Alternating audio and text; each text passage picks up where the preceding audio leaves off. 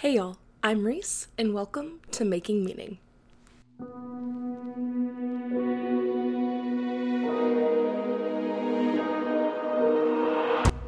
Making Meaning is a podcast by the Cohere Collective here to help guide you along your path to make meaning in a way that makes sense for you. This week, we have our first return guest, Nicole Adams. Nicole was actually the very first guest I ever had on the podcast, is a very dear friend of mine, and is my roommate, and has been my roommate since she was a guest for the first time. So this is a really cool full circle moment of the podcast being out for about 2 years now and getting to return. So I'm going to start calling any episodes where we have returned guests Making Meaning Ouroboros episodes. So this is our very first Ouroboros episode, and I hope you are as excited as I am. If you didn't listen to the very first episode with Nicole, you will not know that she is an extremely talented artist, cook, writer, human. We met in college, and we're still here. If you have just discovered the Cohere Collective, please subscribe to the YouTube channel right here. You can also leave me a like, drop a comment down below. You can also find the Cohere Collective on TikTok, Instagram, LinkedIn, Facebook, and Threads, but I'm not really posting on Threads. But all of those things are all at the Cohere Collective, and if you want to know even more, you can find us online at www.thecoherecollective.com. If you would like to follow me on Instagram, you can do so at Lillian Reese Brown. And if you would like to follow Nicole, you can find her at Nicoliolioli. So let's all take a deep breath and get started. Hi, Nicole. Hi, Reese. How are you doing today? I'm doing well. Today's a good day because I really don't have much planned. Nice. Yeah, perfect time for us to sit down and talk like we never do ever. I know. That never happens. Never. Okay, so first thing, thank you for being the first return guest on Making Meaning. I'm excited to be here. I'm so excited. I'm a fan. Thank you. Our first guest that we ever had was the wonderful Nicole Adams, and now repeat guest, you're the first one. And it's been about 2 years, which is It doesn't wild. feel like 2 years. It doesn't. I remember I was asking you before we sat down, like, when actually was that? And we were like doing the math. And the meme with the math, like, no, going... that's actually what I'm thinking about. Yeah. But it's, like, we hadn't been living in this house very long. No. Like, we were pretty fresh out of college, like, hadn't been settled. It was a totally different time, it feels like. Yeah. Really and truly. So, I want to follow up on that, but before we dive into it, tell me one thing you're grateful for right now. I think random, but, like, the sunlight in this room. Oh, yeah. And the fact that I'm coming up on my 1-year anniversary with this guy. And it actually had 2 plants in it, my birds of paradise. And so there's another pot over there with my second one. And the fact that I've kept them alive is also what I'm grateful for. I love that. Well, also, it's so funny that you mentioned that, because in the first episode, one thing that I think was like a huge thing that I still think about for me was you talking about how much light inspires you and is important to you. You're right. I guess I'm kind of weird when it comes to that. I don't think it's weird. I think it's lovely. But, like, when you go on walks and you, like, watch the light, how it comes in through the trees. And so the fact that that's still, like, a part of who you are, I think is really cool. Yeah, I find myself working in this room a lot. I think a lot of the time just because of the sunlight. Yeah. It just feels nice. Giant truck just went by. Yeah. No, it does feel nice. And it's the room in our house that gets the most natural sunlight, which is really nice. Yeah. It's funny to live in a house with so many windows, but I've never thought about it. They have to be facing the right way. Yeah. And even, like, the courtyard only gets light at a certain time of day. And all of our other windows, like, we're in this weird spot where we're actually kind of blocked from a lot of sun. It's weird. Like, I wouldn't have thought that, but that's, I guess, why I'm grateful for this room. Yeah. It's kind of nice. That's lovely. Yeah. So, talking about it being about 2 years since we've last recorded, and we've lived together through that time, and we were like fresh out of college, and now we're not. We're like young professionals in, well, I don't know how professional. Professional's a loose term. Could mean a lot of things. Yeah, but I think on the outside, people would consider us young professionals. Like, that's the phase of life we're in. Yeah. What have those 2 years been like for you? I guess just generally, however you react to that question, but also transitioning from being a student in school into being a part of the working world and like living on your own and like kind of doing the adulting thing. Where to begin? It's funny. The first thing that I immediately think of is like, it's been about 2 years. Mm-hmm. Whatever I say now, 2 years from now, I'm gonna be like, she didn't even know. You know? Yeah, true. So that's like the first thing that I think about. But with that being said, like, it's this huge like growth spurt time of life, and I do feel a lot more settled in it, and so I guess that's a good thing. Yeah. But as far as like what's changed, a lot. I mean, even this house has changed. Looking around, like thinking about, you know, our roommates have changed, our decor has changed, and I feel like it's kind of matured with us, and it's kind of like the physical representation of that growth. Yeah. But outside of the house, I mean, to think about my work life, I don't even think I was dating Eli at the time. No. Which is strange. No, that was, I mean, you didn't, if we're going from our first interview, you wouldn't have met Eli for like another 8 months. That's crazy. Yeah. Yeah, because that feels like it's been forever now, but Yeah. it obviously hasn't been. I'm in a totally different place at work. My food Instagram has just gone off to die. I need to bring it back. That's disappointing. So funny. I've let them down. You've let all of the Nicole's Eats fans down. As a fan of I'm still taking photos and doing nothing with them.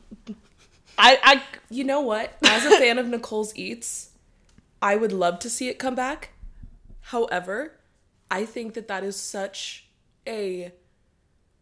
Like, you never wanted that to be, like, a business or a company, and it's like, if it brings you joy, great, keep doing it. I would love to see it, but if not, you know, it's don't funny. worry about it. It does, but then sometimes the actual posting and making sure I have the right restaurant or whatever gets kind of annoying, but I think I just need to, like, go back to the basics, post the picture, and let it be. Yeah, because at the end of the day, that is what people want to see, right? It's just your food. It's Nicole's Eats, not Nicole's Plugs. I know, specific but now restaurants. there's this thing called TikTok.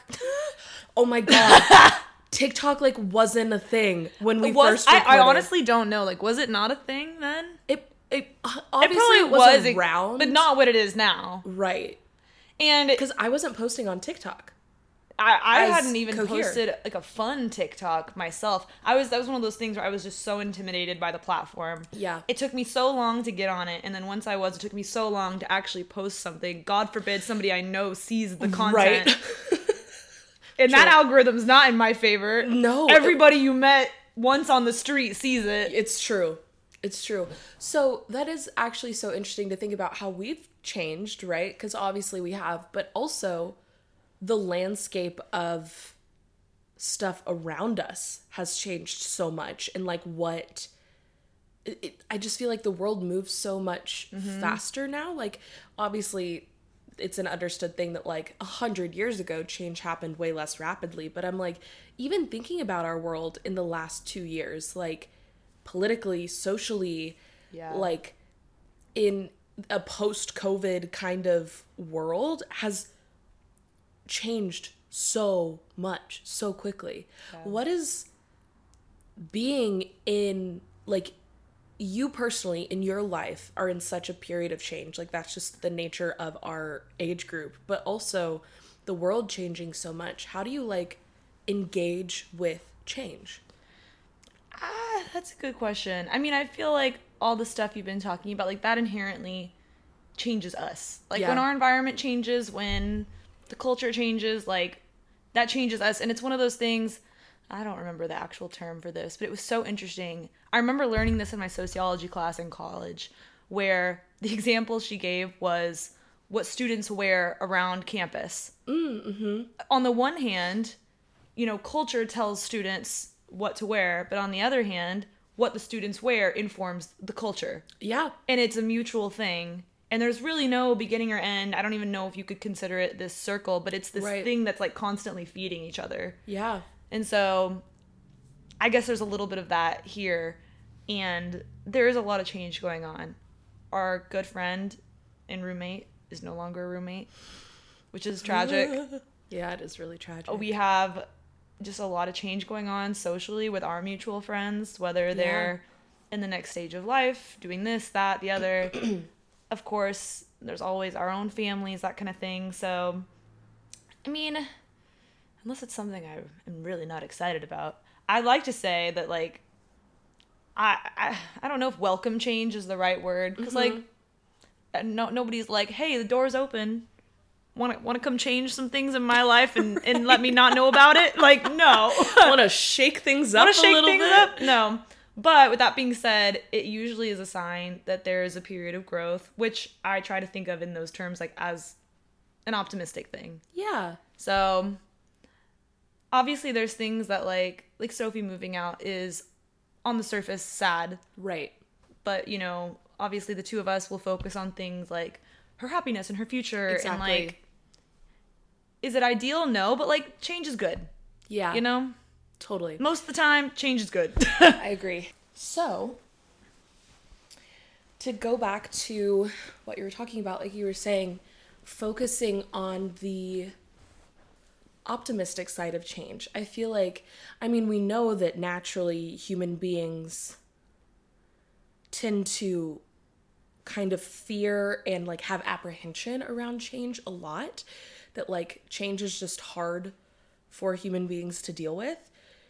So when you get to a place where you know change is happening, how do you change your mindset to focus on the optimistic side of it as opposed to focusing on like the fearful, oh, we're gonna have to do stuff? Like, well, what's that like for you? I think sometimes it's what I would call second reaction. Something happens and it might take you by surprise, take you off guard, and you know, like you said, your instinct is to react in probably a like not great way. Yeah. You're either going to be upset about it or stressed out about it or whatnot. But I think that, you know, you can't get down on yourself for that kind of a normal reaction. And so taking that second time around to try and focus on the positive, I think you should give yourself a pat on the back. Because I do think that there's a lot of people still who might like time and time again continue to wallow. And so if you can give yourself enough grace to, you know, feel whatever it is you're feeling, but then second time around think about, you know, who this is going to benefit or what good could come out of it, I think that is doing your job as a human to try and do your best. Yeah, totally. So doing your job as a human is like trying to look on the bright side of things. What else would you consider part of our job as human beings? Our job as human beings, the first thing I think primarily is like to love ourselves and to love others. I would argue that that has a lot to do with, you know, just our existence in general. Yeah. It's all built from love, built to love, whatever you want to call it. But besides that, I think that even when I was talking about like, oh, like, well, how do you find that glass half full? And I think that it is a way of thinking that is actually quite creative, because if you're not willing to see what's not in front of you, you're not going to be able to come up with something positive out of darkness. But a way of creative thinking to me is essentially problem solving, and change is sometimes a problem on the surface level. Yeah. And so you being able to not like talk yourself out of something in a delirious way, but there's always something, and we can always like create something that is a solution or that's helpful, or I don't know. But I think that creative thinking helps with that. Yeah, I totally agree. And I think that oftentimes, I mean, I had this whole other episode with Vincent Andrews, who's Jessica's husband. I don't know if you've had a chance to listen to it yet, but he was talking about his research on creativity and how like we can make it more accessible to people. Yeah, that was super interesting, like in education. Yeah, and I think a lot of the times we don't give ourselves credit for being creative people, like just not us, like you and No, I. you're right. But I mean, you could not even try as a person, but you are inherently creative because of the capabilities of our mind even. right. And it's like, to me, that is inherent in what being a human being is creating something new, adding to the world around you. Totally. And it's funny because a lot of people don't get the like outward stamp of approval for creativity. Yeah. Like if you're not in the arts, like even at my job, everybody in my industry, which is advertising marketing, is kind of in a creative industry. But with that being said, you still have these labels of like, I'm on the creative team at my agency. Right. There are people who I work with who are not on the creative team. Does that mean they're not creative? No. Right. But I think sometimes they forget that they are because they don't have that label. Yeah, totally. Well, and even from a very young age, like we get this stamp of like, oh, well, they're a creative kid, or oh, they're not. And it's kind of one of those things. It's like, even if you have like a math-minded brain and not an art brain, math takes a lot of creativity. Like you were saying, the like inherent problem solving and critical thinking, like you have to be creative to think outside the box. And how are new formulas found and created except for creativity? And I think so much of it is also in the application.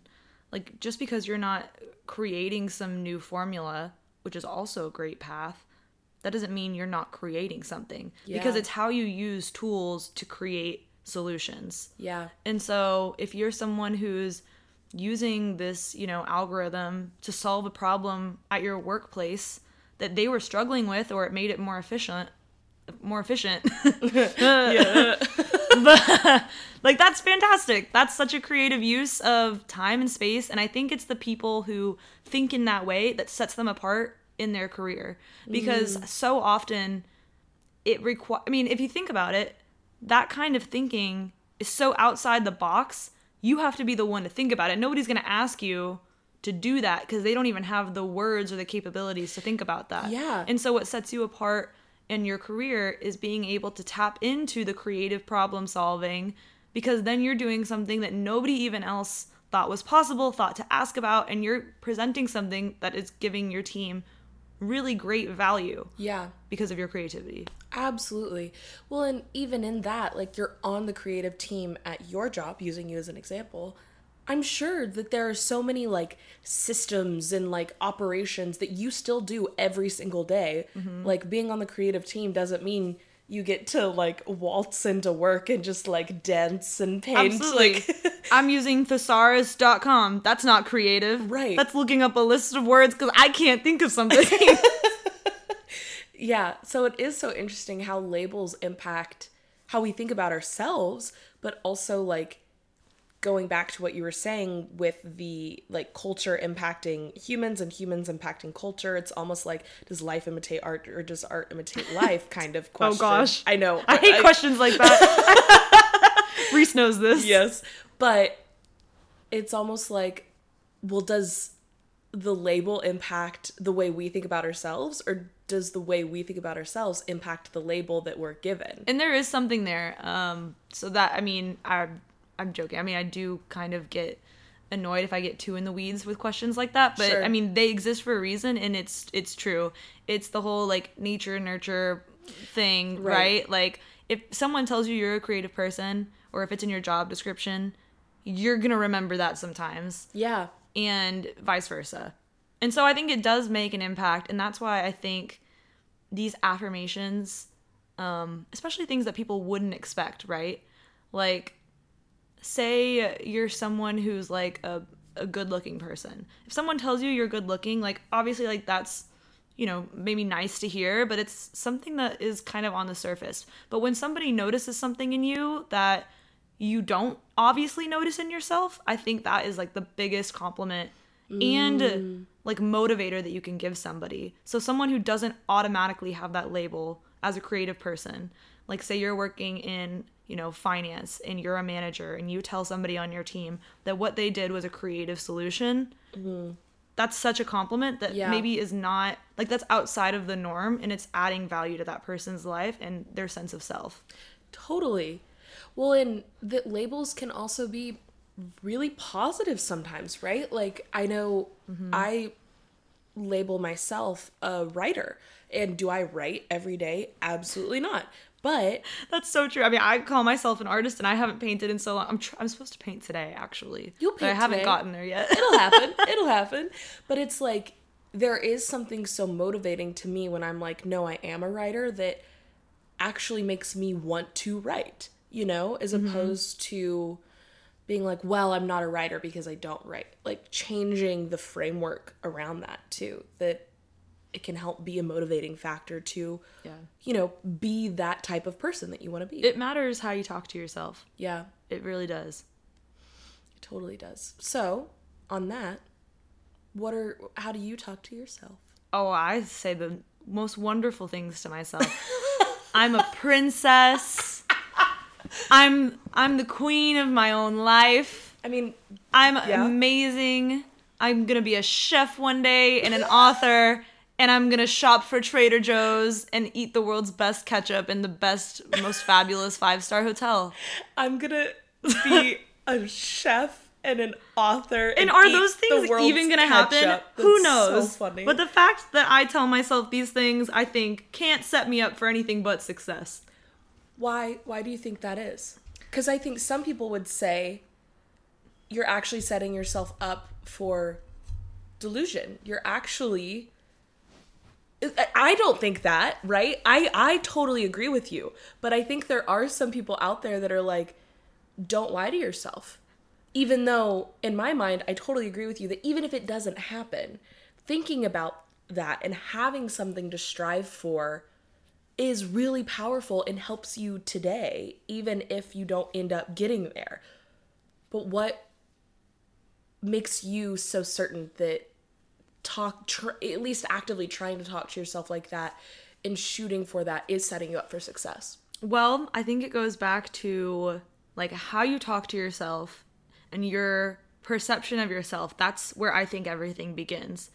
Everything that you interact with the world around you, whether it's how you speak to others, whether it's what you accomplish in your life, I really do think is a lot of a reflection with how you feel about yourself and your sense of your own worth. And so saying things like that to myself is my way of setting me up for success. And the thing about, delusion and that kind of thing, totally valid. And I think that it is this kind of double-edged sword where, think about a parent who tells their kid, you can be anything when you grow up. Is that actually true? No. But it's a good lesson for kids. Right. Because as you get older, you understand that even though there are some things that are not possible, the you allowing yourself to think that anything is possible is setting you up for success. I know that royalty is not in my future. I live in the States. They're not going to marry a prince. If I did, would I even be considered royalty? Probably not. So, it's just not in the cards, right? But with that being said, words have whatever meaning you really want to give to them. And so, I'm my own princess. Does that mean I'm royalty? No. But I am my own princess. I kind of love that. Words have whatever meaning you want to give to them. Talk more about that.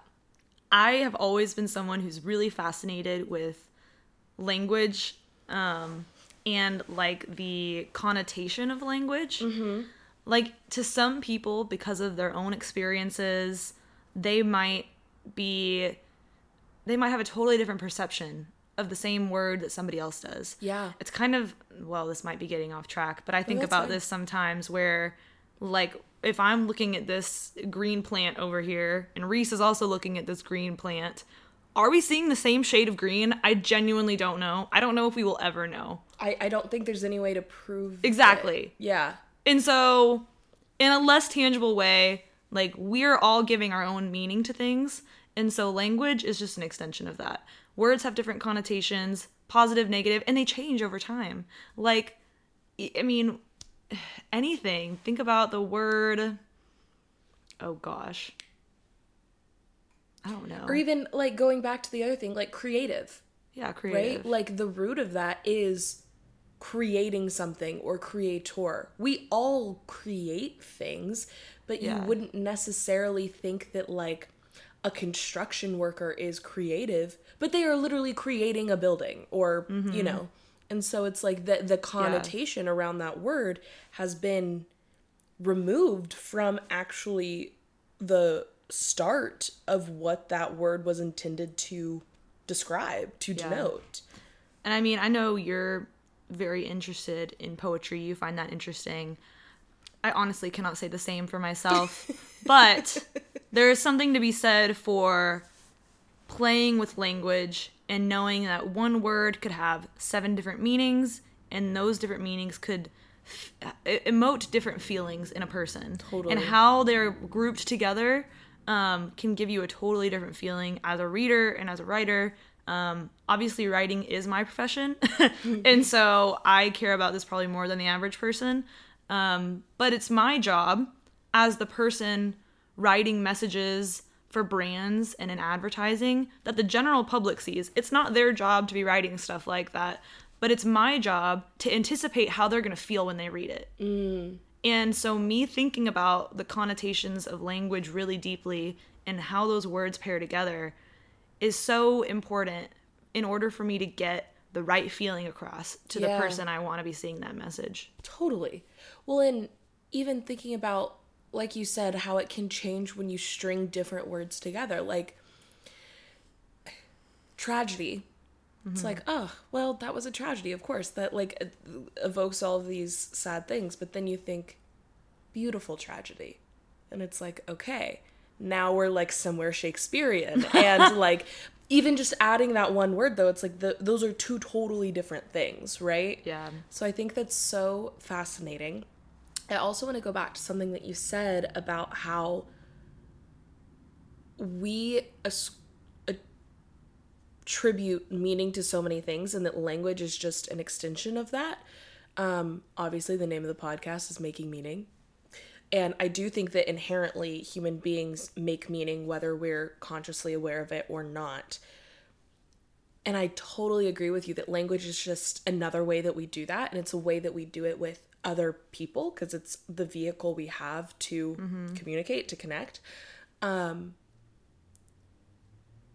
As someone who, like you said, your profession is words. Words are your profession. And trying to not guess, but like deconstruct and approximate how other people are going to view the meaning of what you create. How do you, I don't know, think about that? And like, as you are literally on this end of like, how does this product or brand come across to this person? What does this brand now mean to this person because of words? Like, how do you think about that when you're working? And I don't know how much you might. But... Well, I will not mention the name of my actual client, but for example, one of my clients is an airline, and it's a pretty well-known airline, and the meaning, even a word like nose could associate something like nosedive, which is a plane crashing. Words like crash, words, I mean, anything that could potentially have this feeling of not safety. Right. Is something that you would have to really be careful to avoid. And I'm not giving very good examples, but there are some really like everyday words that just wouldn't work for that brand. Right. Because somebody would hear them and it would subconsciously trigger something negative. Right. that could potentially make the brand look bad. Yeah. But if one of my other, food clients said the same thing, nobody would think twice. Yeah. And so thinking about the context of what that brand is and what they're doing is incredibly impactful, and it's so imperative to think about. And the other thing would just be, the target audience. Right. Like, who is this audience? What is their mindset? What are their beliefs? What is their age group? Yeah. The same message to, 60-year-olds will not hit the same with 25-year-olds. Yeah. And so that is something that plays a huge role. And then the other thing is history. So if there was an event or an incident that happened, recently that was, picked up by the news or something, that's something that needs to be on the forefront of our minds when we're talking about, maybe we shouldn't say that. Maybe we should be more sensitive about this kind of topic. Right. That kind of thing. Totally. But it's just so fascinating to me because you inherently are, like, even though you're a writer and your job is to write, you are also practicing so deeply, like, psychology, sociology. A lot of psychology. Like you said, history. Like, there are so many... There's, like, a car chase happening on our street. That's scary. I Mission hope everyone's Impossible. Okay. Yeah, like, actually. But there's actually so many other things that are going into what you're doing besides just writing. And I oftentimes think that that's true of any profession. And right now we're kind of like diving into language and writing. I totally agree.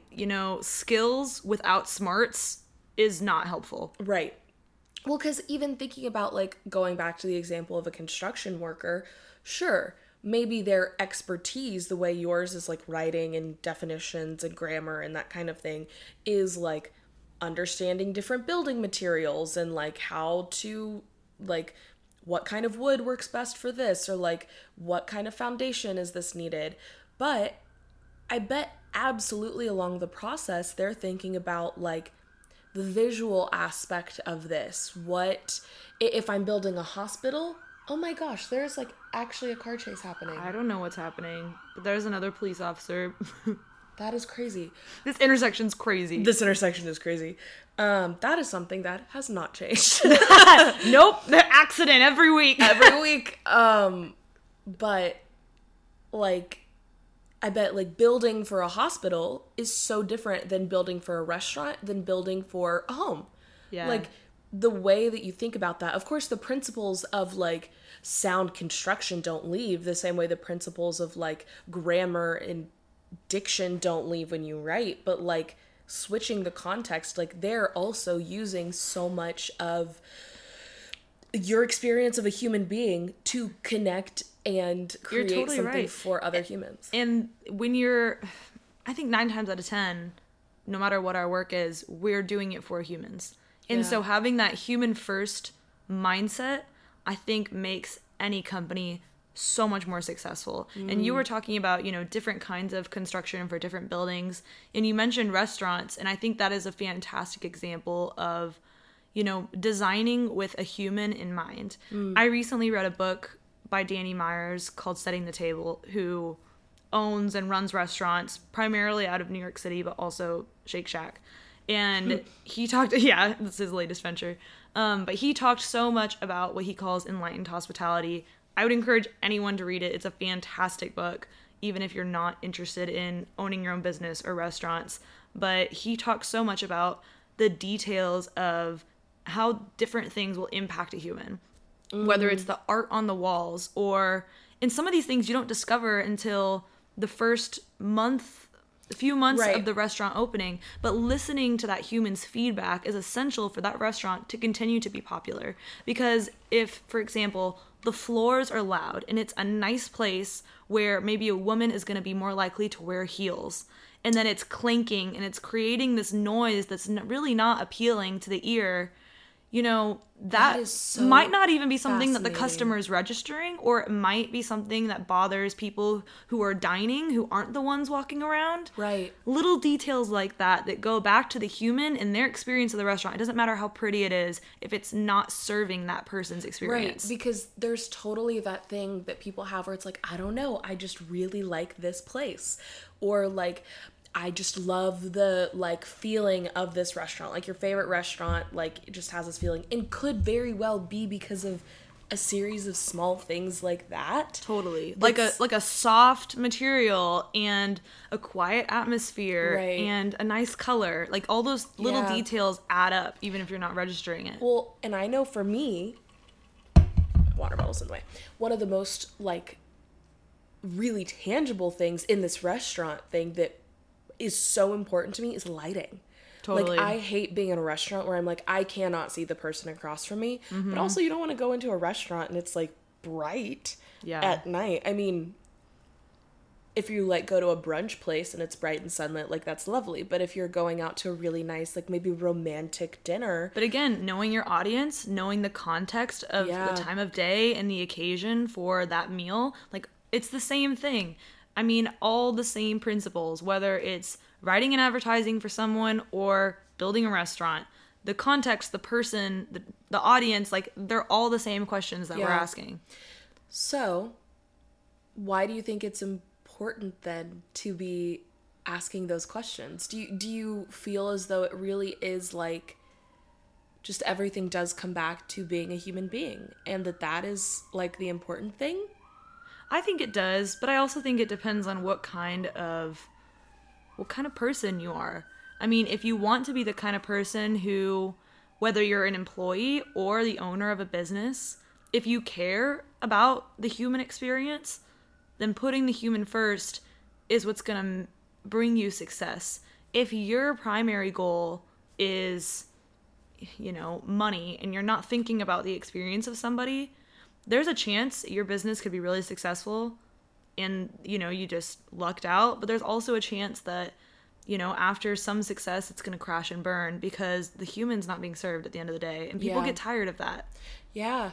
Well, and it is so interesting to me, too, thinking about this from a more, like, economic viewpoint, and in, like, so many small business, or all business owners, right? It's like, well, if you're running a business, we all need money to survive, right? And if you're running a business, even if it's, like, your baby, your child, at the end of the day, it also has to make money in order to stay viable. It does. And I think so often you hear stories of people that like, oh, you put money ahead of the person, but it's like actually by putting the human first, that will inherently support you financially too, right? Totally. I mean, investing in people, whether it's the people you're serving, in that case, you know, your customers or your clients, or the people within that company, your servers or your people on the creative team. Like, investing in all the people is going to bring you success. And it's okay as a business owner to have financial goals be one of your main priorities. They should be in order for your business to survive. For a business. But that those two things, you know, should be working congruently. Like, they shouldn't be constantly butting heads, people or money. Like, finding a way to make them work together, I think, is the goal.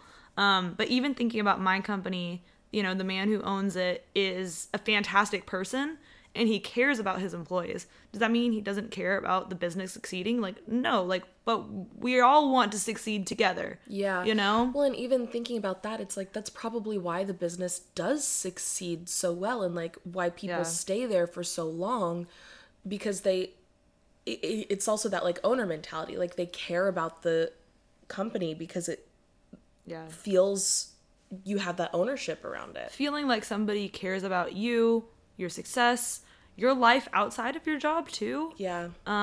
It does so much more than, you know, an extra $5 ever would, you know? Yeah, so true. Okay, so we're nearing the end of our time, but I want one more question before I wrap up with our final question. To bring it back to the big picture of making meaning, how do you think your concept of like living a meaningful life has changed or stayed the same in the last 2 years since we recorded? I think the biggest thing is the question of what are your priorities? Because the things in our life that, you know, are going to give us the greatest, most valuable meaning are the things that should be probably our highest priorities. Right. So whether that's your family, your friends, your health. And I think that, you know, the average person, if you're writing down like, oh, the top 5 things, all those things are going to come up. But it takes a lot more practice and skill, I think, in the average day of normal life to actually notice those things. Yeah. It's really easy to accidentally or unintentionally deprioritize one of those big things in your life. Totally. Well, and I think it's really easy to like say, oh, this is really important to me, or this is a core value or like a key facet of the life I want to live or the person that I want to be, but not have your daily habits, behaviors, choices, mindsets actually align with those things, right? Yeah. Like, and that's how not do you an bridge that easy gap? thing to do. And I think the awareness of it is important. Like knowing that you're a human being who stuff's going to come up, like something at work is going to make you cancel a dinner with friends or whatever, and that's going to happen. But on the whole, trying to align yourself with reminding yourself, you know, what are my priorities? How can I keep those priorities? And how can I like really cut out time that I'm spending on other things? Like I've started spending a lot less time on social media, which is kind of an obvious one, but it's given me more time to do other things that are more important to me. Yeah, totally.